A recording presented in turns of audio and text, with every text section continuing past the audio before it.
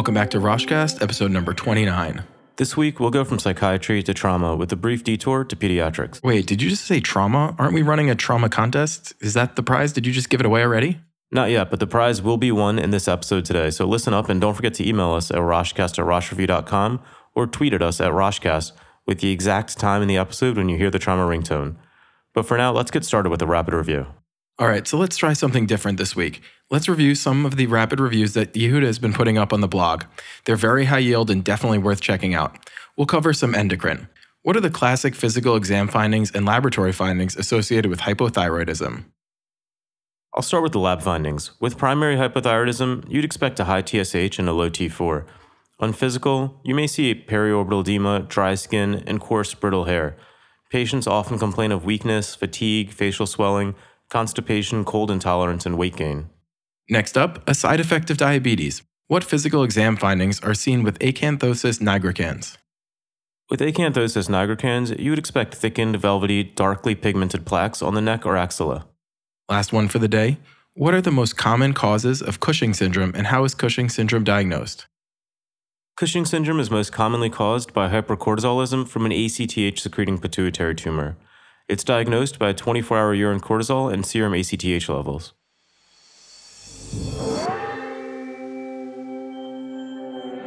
Great start. Let's kick this week's episode off with some psychiatry. You're working in the ED when the police bring in a 26-year-old man who is involved in a bar fight. The patient's well known to the staff as he frequently seeks treatment in the ED for injuries related to fights and alcohol abuse. He's been caught smoking cigarettes in the ED bathroom, has urinated on the floor, and has been known to steal food trays and other patients' belongings. As you enter his examination room, you overhear him giving the registration clerk a false identity. Which of the following personality disorders best fits this patient's behavior? Is it A, antisocial, B, borderline, C, paranoid, or D, schizoid? Definitely a tough situation, which we deal with all too frequently. This patient is displaying nearly all the characteristics of choice A, antisocial personality disorder. That's correct, but can you be a bit more specific for the listeners? Sure. First, he has a blatant disregard for others. He's stealing food and stealing belongings. He also casually violates societal norms, such as urinating on the floor and smoking in the hospital. Clinching the diagnosis, he seems to have a complete lack of remorse for his actions. You got all the main features, but there's a couple others as well. He's aggressive with frequent altercations, he's irritable, and appears impulsive. Frequent encounters with law enforcement is another common feature. These patients are definitely some of the tougher ones to treat in the ED. Do you have any helpful tips for dealing with extreme cases like the one this prompt suggested?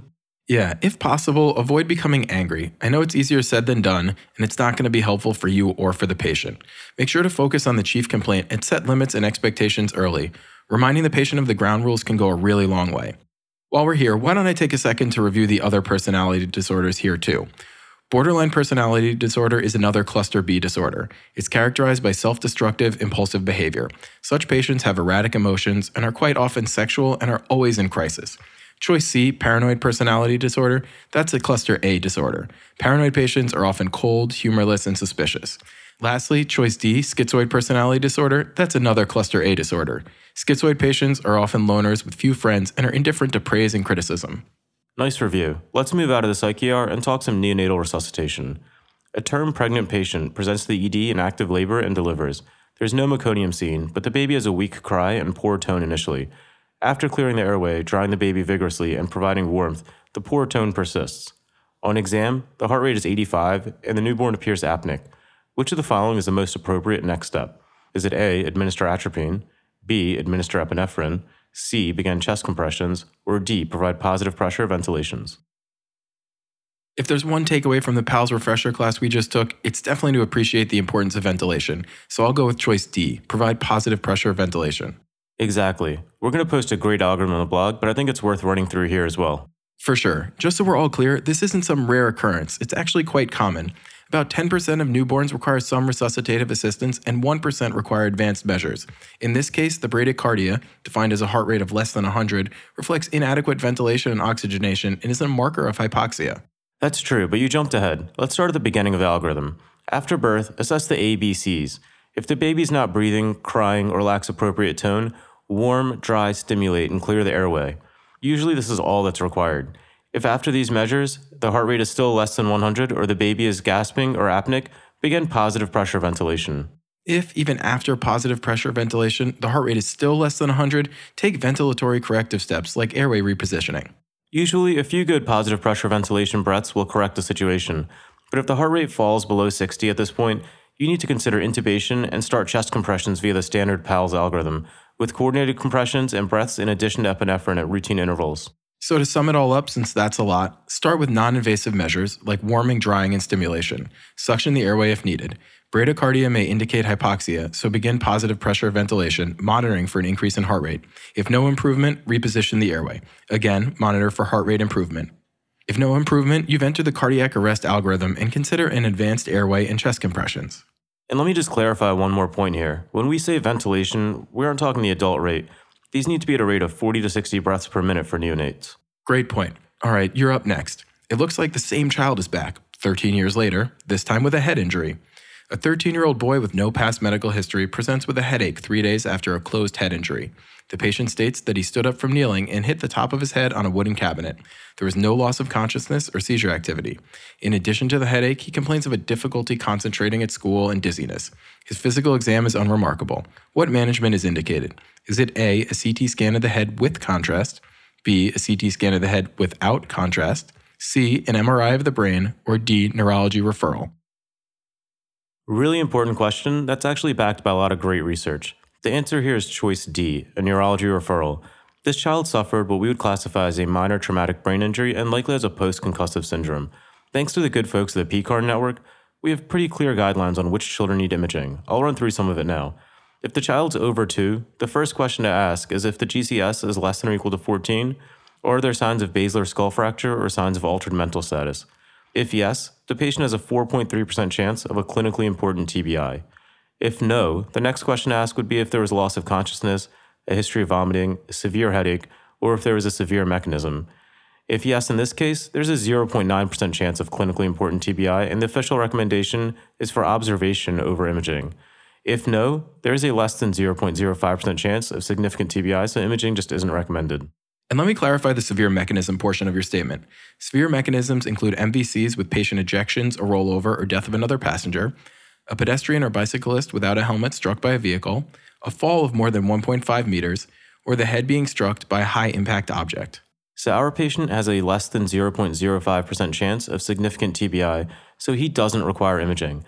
In addition, he also has many of the classic non-specific findings of a post-concussive syndrome, which include headache, dizziness, confusion, amnesia, difficulty concentrating, and blurry vision without a focal neurologic finding. Unfortunately, even with minor TBI, patients may have chronic and debilitating symptoms that persist for quite some time. This is why a neurology referral is recommended, as in this question, for functional testing and tracking of symptom resolution. And don't forget about appropriate counseling to patients and their parents about concussions, post-concussive syndrome, and the risk of more severe injury with second impact if they return to contact sports too soon. As with all things in the ED, assuring safe and appropriate follow-up is key. EMS just called. It's a 37-year-old female who was struck by a motor vehicle while crossing the street. You're considering all the possibilities while they roll up, which makes you think, which of the following organs is the most commonly injured in adult blunt abdominal trauma? Is it A, the bladder, B, the intestine, C, the liver, or D, the spleen? Haven't heard that ringtone in a while, but the most commonly injured organ in adult blunt abdominal trauma is choice D, the spleen. That's absolutely correct, and the next most common would actually be choice C, the liver. In terms of management, many splenic injuries may be managed conservatively as long as the patient is hemodynamically stable. Splenic injuries can be broken down into grades 1 through 5. Grade 1 injuries include lacerations that are less than 1 centimeter deep and a subcapsular hematoma less than 1 centimeter in diameter. Grade 2 injuries include 1 to 3 centimeter lacs with subcapsular or central hematomas 1 to 3 centimeters in diameter. Grade 3 injuries include 3 to 10 centimeter lacerations with subcapsular or central hematomas 3 to 10 centimeters in diameter. Grade 4 injuries include all lacs greater than 10 centimeters deep or subcapsular or central hematomas greater than 10 centimeters. And lastly, grade 5 injuries include maceration or devascularization of any splenic tissue. And we'll put a table up on the blog for you to review as well. In terms of the other answers listed, the intestines are the most common hollow viscous organ injured in blunt abdominal trauma, but overall injuries to the intestines are far less common. And choice A, the bladder, that's also less common, and it's frequently associated with significant pelvic fractures. And one more quick point about intestinal injuries. They're commonly caused by a sudden deceleration with compression of the bowel against something like a seatbelt or bicycle handlebars. CT, unfortunately, has pretty low sensitivity for such injuries. Remember to look for seatbelt sign on physical exam and free air under the diaphragm on the standard trauma portable chest when you're suspicious for such injuries. All great points. And in terms of management, blunt abdominal trauma can often be managed non-operatively, but any hemodynamic instability, signs of peritonitis, or free air on the chest x-ray warrants immediate laparotomy. Yeah, this is definitely the board answer for now, but it's something to watch for in the future as non-invasive management with observation and minimally invasive intervention via interventional radiology are both gaining favor. Okay, you're up for the next one. An 18-year-old man presents with red eyes. He's been sick with upper respiratory symptoms for 2 days. He has bilateral conjunctival injection with scant discharge. He also has rhinorrhea and sounds congested. He has a palpable preauricular lymph node on the left. Which of the following is the most likely cause of his red eyes? Is it A, adenovirus, B, rhinovirus, C, Staph aureus, or D, strep pneumonia? This is, of course, classic conjunctivitis, which is most commonly caused by viruses, and of the viral causes, adenovirus is the most common etiology, so I'll go with choice A. That's right, and conjunctivitis can present in a variety of ways, usually with redness, foreign body sensation, drainage, swelling of the lid, and even crusting in the morning. Patients, however, should not present with visual changes or photophobia. And as I stated before, it's commonly caused by viruses, but it may also be caused by allergens, toxins, and bacteria. Complicating matters further, it's often very difficult to distinguish between viral and bacterial causes.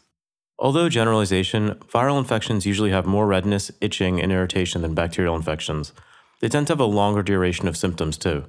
Preauricular adenopathy, just like this guy has, is associated more with viral etiologies, and viral conjunctivitis often occurs concomitantly with other viral symptoms like rhinorrhea and congestion. And while we're generalizing, in terms of the discharge, bacterial conjunctivitis is associated with a mucopurulent discharge, whereas viral is associated with a watery discharge, and allergic is rarely associated with any discharge. Viral and allergic conjunctivitis are classically pruritic, whereas bacterial conjunctivitis is not. Treatment is with supportive care, including compresses and artificial tears. Perhaps even more importantly, patients should be reminded to frequently wash their hands as conjunctivitis is typically very contagious. In the case of a bacterial infection, topical antibiotics could be prescribed. Great review. All right, you're up for the last question of the day, and we're sticking with infectious disease, but we're moving from the eyes to the finger, and no, the conjunctivitis did not spread. A 19-year-old man presents with pain in his index finger. Which of the following is suggestive of flexor tenosynovitis? Is it A, delayed capillary refill, B, holding the finger fully extended, C, pain on passive extension, or D, swelling localized to the volar aspect of the finger?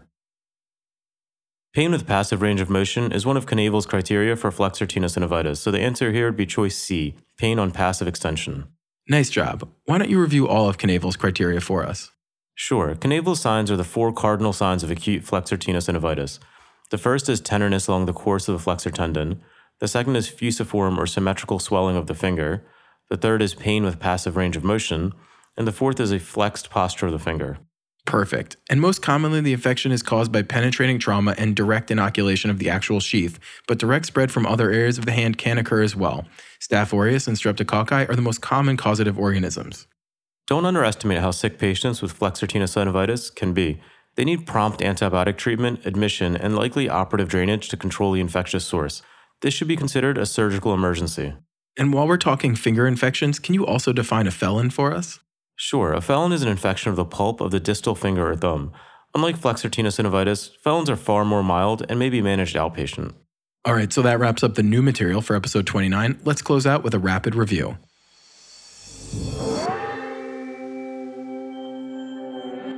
Those with antisocial personality disorder often display a blatant disregard for others, violate societal norms, and lack a remorse for their actions. They're often aggressive, irritable, and impulsive. Borderline personality disorder is a cluster B personality disorder and is characterized by self-destructive, impulsive behavior. They often have erratic emotions and may come off as being overly sexual and are frequently in crisis. Paranoid personality disorder is a cluster A personality disorder. Paranoid patients are often cold, humorless, and suspicious. Schizoid personality disorder is another cluster A personality disorder. Schizoid patients are often loners with few friends who are indifferent to praise or criticism. The first step in a neonatal resuscitation is to warm, dry, and stimulate the neonate and clear the airway if necessary. If there's no response to these measures, begin positive pressure ventilation at a rate of 40 to 60 breaths per minute. Bradycardia in a newborn is often a sign of hypoxia. In a child over 2 with a GCS less than or equal to 14, or if there are signs of basilar skull fracture or signs of altered mental status, there's a 4.3% chance of a clinically important traumatic brain injury. These children require head imaging. Post-concussive syndrome may present with many nonspecific symptoms, including headache, dizziness, confusion, amnesia, difficulty concentrating, and blurry vision without a focal neurologic finding. All patients with post-concussive syndromes should be referred to a neurologist for functional testing and tracking of symptom resolution. Remember to caution patients about returning to contact sports too soon to prevent a second impact. The most commonly injured organ in adult blunt abdominal trauma is the spleen. The liver is the second most commonly injured organ. Splenic lacerations are graded 1 to 5. Most can be managed non-operatively. Hemodynamic instability, however, warrants an exploratory laparotomy. Conjunctivitis most commonly presents with redness, foreign body sensation, drainage, swelling of the lid, and even crusting in the morning. Treatment is supportive with compresses and artificial tears. The most common cause of conjunctivitis is a viral infection, with adenovirus being the most common virus. There are 4 cardinal signs of acute flexor tendinosynovitis. 1. Tenderness along the course of the flexor tendon. 2. Fusiform or symmetrical swelling of the finger. 3. Pain with passive range of motion. And 4. A flexed posture of the finger. Flexor tendinosynovitis is most commonly caused by penetrating trauma and direct inoculation of the actual sheath, but direct spread from other areas of the hand can occur as well. Flexor tendinosynovitis is a surgical emergency and requires antibiotics and hand surgery consultation. Alright, so that wraps up the Rapid Review as well as episode 29. Congratulations to the interns on surviving your first month of residency. Don't forget that you can always reach out to us via email with suggestions or any comments about the podcast. And lastly, as you begin to churn your way through the Rosh Review, don't forget you can write, quote, Roshcast in the submit feedback box if you have any specific questions you think we should review on the podcast. Talk to you guys in 2 weeks.